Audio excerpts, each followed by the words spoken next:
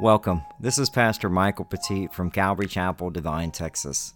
We want to thank you for taking time to listen to our Son, Salt, and Light broadcast. We want you to know and grow in the Son, S-O-N, Jesus Christ, and be the salt and the light.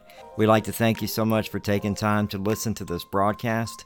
We simply teach the Bible verse by verse and chapter by chapter, and we believe that God changes a life one verse at a time. I'd like to personally invite you out to come and see the church. It is a very casual atmosphere, but we do take the Word of God very seriously. We meet in a non-traditional church building. We actually meet at the VFW 3966 in Devine, Texas. It's located at 211 West College Avenue, big white building right next to the post office. Our service times are on Sunday when we go through the New Testament at 10 a.m. and then on Wednesday nights at 6:30 p.m. we go through the Old Testament.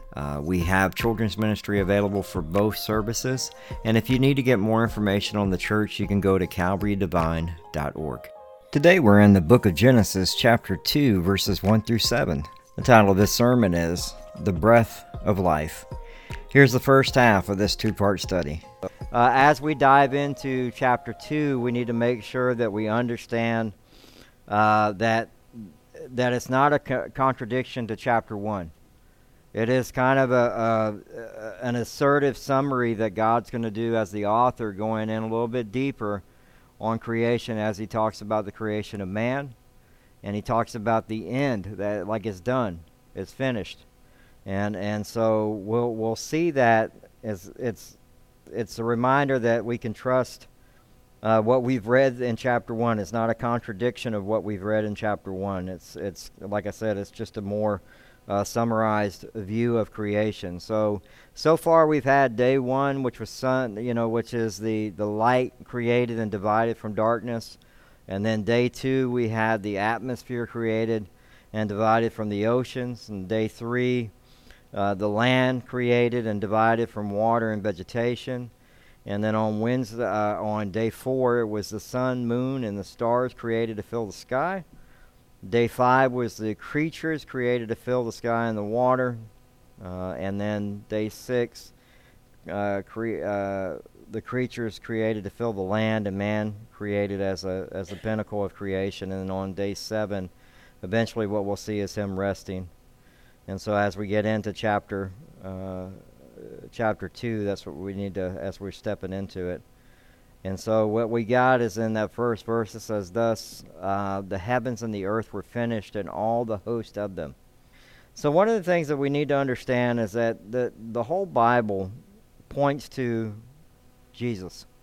It's very important to get that. It's like to understand that John tells us at the very beginning, "In the beginning was the Word, and the Word was with God, and the Word was God. He was in the beginning with God, and all things were made through him, and without him was not anything made that was made."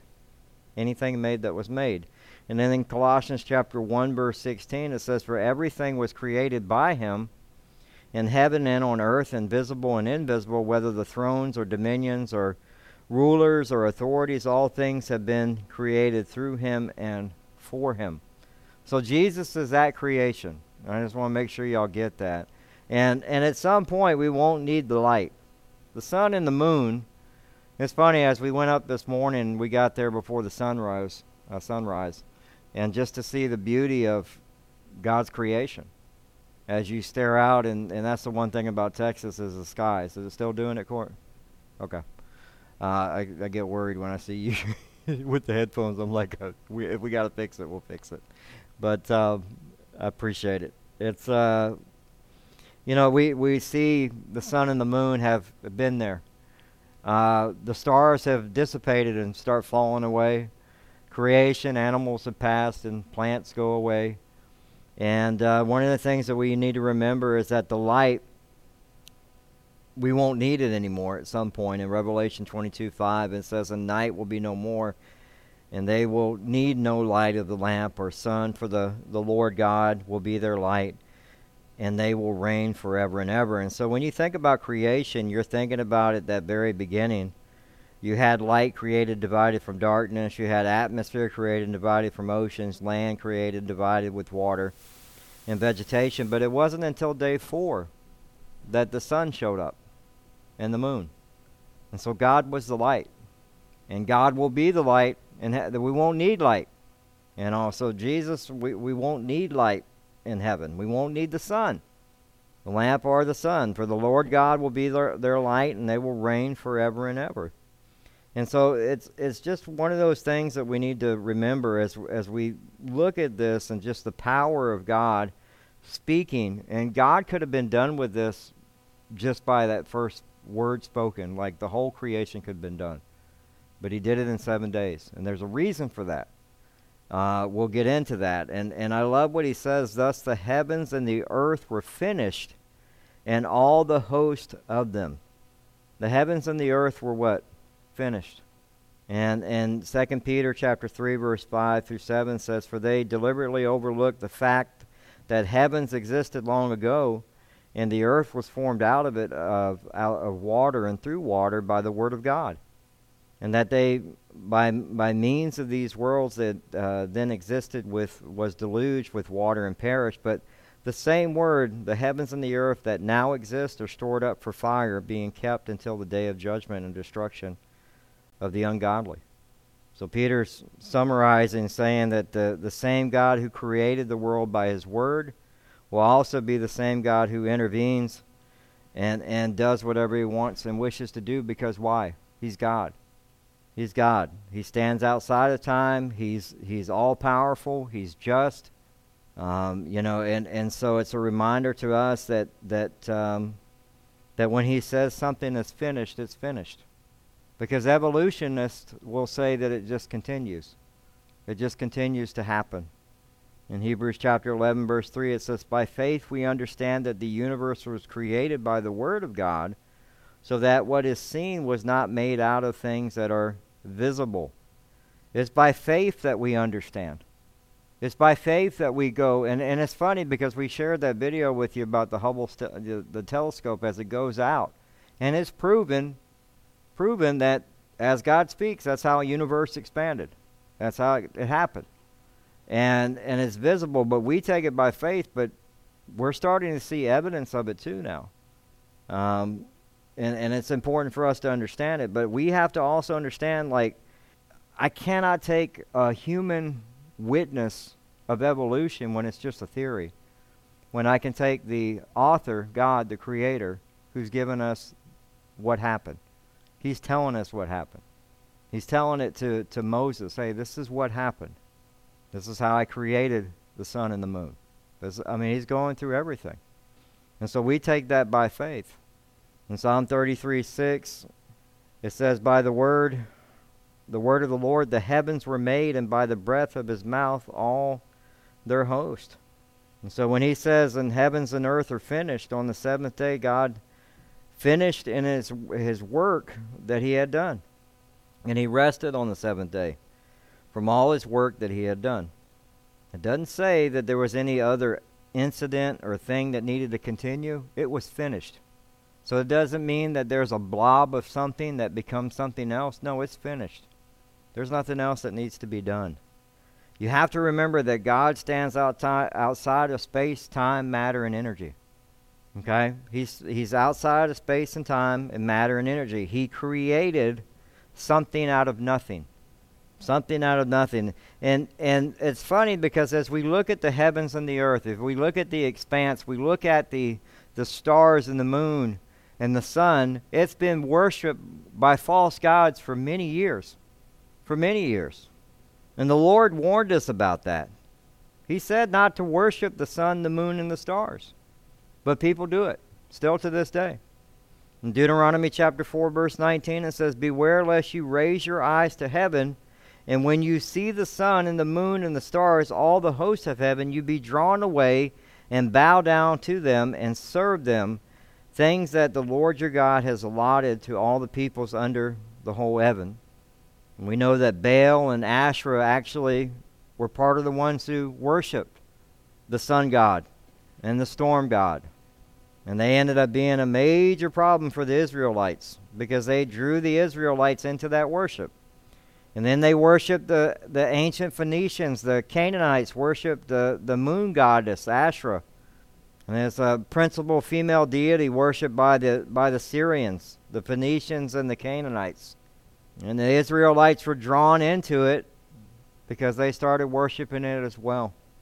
And it wasn't until as they neglected the Lord that God finally sent help to them in Egypt eventually. But he told them not to mess with that stuff, and they did. And eventually the kings of Judah and the bones of the princes who worshiped the host of heaven, pagan gods, would be removed from their graves and exposed to the sun and the moon. In Jeremiah chapter 8, verse 2, it says, "And they shall be spread before the sun and the moon and all the host of heaven, which they have loved and served, which they have gone after, in which they have sought and worshipped, and they shall not be gathered or buried. They shall be as dung on the surface of the ground." Dung. Dumped out of their graves, exposed. Because why? They worship the sun. They worship the moon and the sun. And these were princes and kings of Judah. And so there's something for us to remember is as we look at these things, we need to understand that God will judge. You may think you're getting away with something right now, but eventually he's long-suffering, but at some point he's going to judge. These men were gone from the earth, and yet they turned their graves over. And it was to let the other people know, look, these are not things you're supposed to be worshiping. And we have a lot of people worshiping a lot of false gods today. But God is the only one who can create something out of nothing. Remember, it is God that stands outside of space and time. He creates time, space, matter, and energy. God did it. He did it during creation. He created in the universe the laws of physics. All matter was, as we know it, the periodic elements and all the stars, all the planets, the earth and all of its unique functions of how we have all these other planets, and this is the only one that has life. That's it. They'll keep searching, but they won't find it as unique as this, as we have animals and humans. And yet, with this beautiful creation, because of sin, God will flood the earth because of what they were doing in sin. He'll deal with it. And again, why do we ask that question? We can say, well, God, why did you do that, right? What's the answer? He's God and you're not. He's just, and he doesn't change, right? He's the same today, tomorrow, and forever. So he's not going to go, oh, you know what? I feel sorry for you. We'll let that go. That's not how that works. It's not how that works. I mean, we were just talking about that before we started service tonight, and just think about how the Lord, at the end of the day, has wiped out nations or has done these different things, and you go, man, why? Because they were disobedient. And he had been long-suffering. He had given them chance after chance after chance after chance, and they would not turn. They would kill the prophets. They killed the judges, right? Or they would have a judge come and they would be like, okay, now we're going to turn, and they would go right back to worshiping false gods. And so when we see things like Sodom and Gomorrah, we see the global flood, and you go, man, it's crazy. But thank God you live in the era of grace, right? Think about how many animals you would have to sacrifice for your sin every day, every week. It's a lot. But I love what he said, and on the seventh day, God finished his work that he had done. That he had done. Nobody else is doing it. It's done. It's finished. It's finished. And the Hebrew word for finished, it means to be ceased, to be fulfilled, to be complete. It needs nothing else. Do y'all understand that? There's nothing else that needs to be done. And so what they'll say is that, the expanse of the universe is still growing. It's whatever God spoke, it's done. There's nothing else that needs to be done. And so that really, for an evolutionist, that creates a problem. Because they believe in the Big Bang, that there are forces that are still at work today. And so there are two very different opinions when you look at the worldview. And then when we look at the accuracy of God's Word, It says it's finished. And that's what theistic evolution is. They refute that it's Holy Spirit inspired, that God spoke creation and existed, and they just don't believe it. They believe that it's still going, that it's still happening, that we'll still have new species and we'll have all these, and that's not true. You have kinds, and we don't get new species, right? It's like we talked about last week. You don't have a dog turning into an elephant. That's not going to happen, okay? But it's finished. And it reminded me as I read that it's finished. It's the same thing that Jesus, as he takes his last breath on the cross, it's finished. There's nothing else that needs to be done for you to be able to be forgiven for your sin. It's finished. You can't earn it, right? You just have to repent. You have to admit that you're a sinner and ask Christ into your heart and turn from your sin, because it's finished. And it says he rested on the seventh day from all his work that he had done. I don't know why I like that phrase, all the work that he had done. Nobody else did it. It was all God. Okay? It's all God. When we look at creation, it's all God. When you see the beautiful sky in Texas when it's painted and that lavender and pink and you just see it across, that's all God. And just think, that's tainted. It's tainted. He created it, he made it, he formed it, and it's finished. But now he rests. Does the Lord get tired? No. Isaiah 40:28 says, "Have you not known, have you not heard, the Lord is everlasting God, the creator of the ends of the earth. He does not faint or grow weary. His understanding is unsearchable." That's Isaiah 40:28. We know it says in Exodus chapter 20, verse 11, "For in 6 days the Lord made the heaven and the earth, and the sea and all that is in them, and rested on the seventh day." And we talk about the Sabbath here. The Sabbath day made holy. And it says, so God blessed the seventh day and made it holy because on God rested from all his work that he had done in creation. So God blesses it. And he sets it apart. He sanctifies it. It's set apart. It's holy. It's a day of rest. And again, it's a reminder that God doesn't get tired. He's omnipotent. He's all-powerful. He never tires. And God rested on the seventh day. He stopped what he was doing. He ceased from his labor. And this is important for us to understand as we talk about the Sabbath rest. We've kind of gone into this before. And as we talk about the Sabbath, a lot of people will say that you have to practice the Sabbath as a Christian. Are you practicing the Sabbath? And I'll give you some scripture that shows that no. I mean, you need to rest, and we'll talk about that. But we know with the Sabbath, it was given in Deuteronomy chapter 5, verses 12 through 15. It says, "Observe the Sabbath day to keep it holy, as the Lord your God commanded you. 6 days you shall labor and do all your work, but the seventh day is a Sabbath to the Lord your God." Now, we know that what happens is with the Sabbath is the rabbis come and they start making traditions of men. They start writing what you can do for the Sabbath. Like, can you crack an egg on the Sabbath? No, I can't crack an egg on the Sabbath. I can't tie my horse up on the Sabbath or my donkey on the Sabbath. I can't do none of that stuff.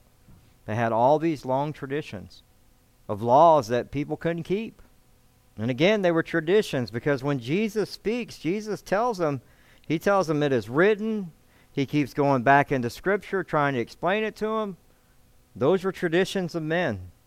In Mark chapter 2, verses 27 and 28, it says, "And he said to them, the Sabbath was made for man, not man for the Sabbath. The Son of Man is Lord even of the Sabbath." So Jesus was telling them, hey, look, the Sabbath rest, the law that y'all came up, I am the Sabbath. I am the Sabbath. Now, are you required to keep the Sabbath? In Colossians chapter 2, verse 16 and 17, it says, "Therefore let no one pass judgment on you in questions of food and drink, or with regard to a festival or a new moon or a Sabbath. These are a shadow of the things to come, but the substance belongs to who? Christ. To Christ." And then again in Galatians chapter 4, verses 9 and 11, it says, "But not that you have come to know God, or rather to be known by God. How can you turn back again to the weak and the worthless elementary principles of the world? whose slaves you want to be once more. You observe days and months and seasons and years, and I'm afraid I may have labored over you in vain. He's telling them, like, those things, they're not what you practice anymore. Jesus is the Sabbath. In Hebrews chapter 4, verses 9 and 11, it says, So then, there remains a Sabbath rest for the people of God. For whoever has entered God's rest, which means salvation, you've given your life over to Christ, you have God's rest, has also rested from his works God did from his. Let us therefore strive to enter that rest, so that no one may fall by the same sort of disobedience. So we're not required to keep the Sabbath, but can your body work 7 days a week? You can't. Your body will shut down. You will have heart issues. You will have digestive issues. You may have anxiety, depression, all of that stuff because you're working yourself, because God never intended you to work that way, right? I'm always one to tell you, you need to take rest. And I know I need it right now too, because I can feel it. I've been for the last 2 weeks, I'm like, I got to go to the beach. So as soon as we get done with the Winterstrom event, I'm off. I'm taking off to the beach. I have to, because I'm already past the point of needing rest. And I know that. But we need to honor what God has done, and we need to also just take time to rest, to be at his feet. In Luke chapter 10, verses 38 through 42, it says, Now as they went on their way, Jesus entered a village, and a woman named Martha welcomed him into her house. And she had a sister called Mary, who sat at the Lord's feet and listened to his teaching. But Martha was distracted with much serving, and she went up to him and said, Lord, do you not care that my sister has left me to serve alone? Tell her then to help me. I always find it funny that she's telling Jesus what to do. Lord, she needs to do this. And I think we do that with people too, right? We can do that, and we need to be careful, because that's God's job. The Holy Spirit will put it on their heart. You need to be praying for them. You need to be praying. You know, it's like at the end of the day, it's like you need to be praying for them. Don't be trying to tell the Lord Lord, you need to do this with them. Like, no, God's trying to do something with you. He's trying to tell you, you need to choose a good portion and be at the feet. You're not listening. But you're over here trying to tell her or tell him what to do, and that needs to stop. You need to be focused on the person in the mirror. But the Lord answered her and said, Martha, Martha, you are anxious and troubled about many things. Do you understand when you work yourself to death? You're working 7 days a week. You're not taking any time off. You will be anxious and troubled about many things. You will not be able to rest at night. You will be up, tossing and turning, waking up at 4:30 in the morning, worried about stuff. But one thing is necessary. Mary has chosen the good portion, which will not be taken away from her. She had chosen to be at the feet of Jesus, and that's what we need to do. When we talk about rest, rest is not you going on a vacation to where you have all these itinerary things planned out, and your vacation is more stressful than your time at home. God bless my mother, but that's how my mother was. We're going to do this at 9 o'clock. We're going to do this. And I was like, I don't want to go. I don't want to do that, and I don't want to do that. I just want to kind of chill, you know. And when I go to the beach, I don't have any schedule. Don't want one, don't need one. What time I get up, that's when I go eat breakfast. You know, we don't put, like we can even on vacation, on our days of rest, we can make it so hard and be so stressed out, and you take that on vacation with you. You don't need to do that. You know what? If you want to sleep in until 9:30, 10 o'clock, go for it. Because guess what? There'll be a place somewhere in Corpus that still serves breakfast at 11:30. There is, I can tell you that. But you need to understand that when you take rest, a lot of times when you do that, that's when you hear from the Lord. And sometimes when you're taking rest, God is using that rest to strengthen you for something that's coming, preparing you for something that's down the line that you're not even ready for. So yeah, we need to be careful, because yes, workaholics, be careful. You'll be dead by the time you turn 60 years old. You'll have a heart attack. You'll be gone. You need to slow down. You need to slow down. I look, you're working 6 days a week according to God's schedule here. You can't take one day off? Really? Really, and most of us are on a 5-day work week, for most people, but not people with farms and businesses, small businesses. They're working a lot of hours. But usually that 6th day is to do the honey-do list, right? To catch up on things around the house that need to be done. But you need to take rest. Jeremiah 6:16 says this, "Thus says the Lord, stand by the roads and look, and ask for ancient paths where the good way is, and walk in it, and find rest for your souls." But they said, "We will not walk in it." You want to know why nations turn? This is why. You want to know why nations were judged? That's why. God sends Jeremiah, and the Lord says, stand by the roads and look and ask for the ancient paths where the good way is, and walk in it, and find rest for your souls. And they go, nope, we're going to keep doing this other thing. We're not walking in that. And you want to know why your life is in chaos, or why God comes in and goes, okay, well, we gotta deal with this, and He does. Psalm 23 verses 1 through 3. Y'all know this one very well. The Lord is my shepherd; I shall not want. He makes me lie down in green pastures. He leads me beside still waters. So not only is He going to make you lie down, He's going to lead you beside the still waters. He restores my soul. He leads me in paths of righteousness for His name's sake. And then finally in Matthew chapter 11, verse 28 through 30, it says, "Come to me all who labor and are heavy laden, and I will give you rest. Take my yoke upon you and learn from me, for I am gentle and lowly in heart, and you will find rest for your souls, for my yoke is easy and my burden is light." The thing is we have to remember throughout the book of Mark, we've seen where Jesus has taken time to take rest, right? Throughout the book of Mark, we've seen that. And it's important for us to remember that Jesus completed His ministry in 3 years. There was nothing else He needed to do, and yet He took rest. So why can't you? The other thing is when people say they don't believe in the Bible, you know that every culture believes in a 7-day work week or a 7-day week. So they may not believe in the Bible, but they believe in a 7-day work week or a 7-day week that God created. So guess what? They believe in the Bible. We find rest, and we need to remember that. But we also find rest, and then God has plans for His followers. That's why He tells you in Ephesians chapter 2, verse 10, "For we are His workmanship, created in Christ Jesus for good works, which God prepared beforehand that we should walk in them."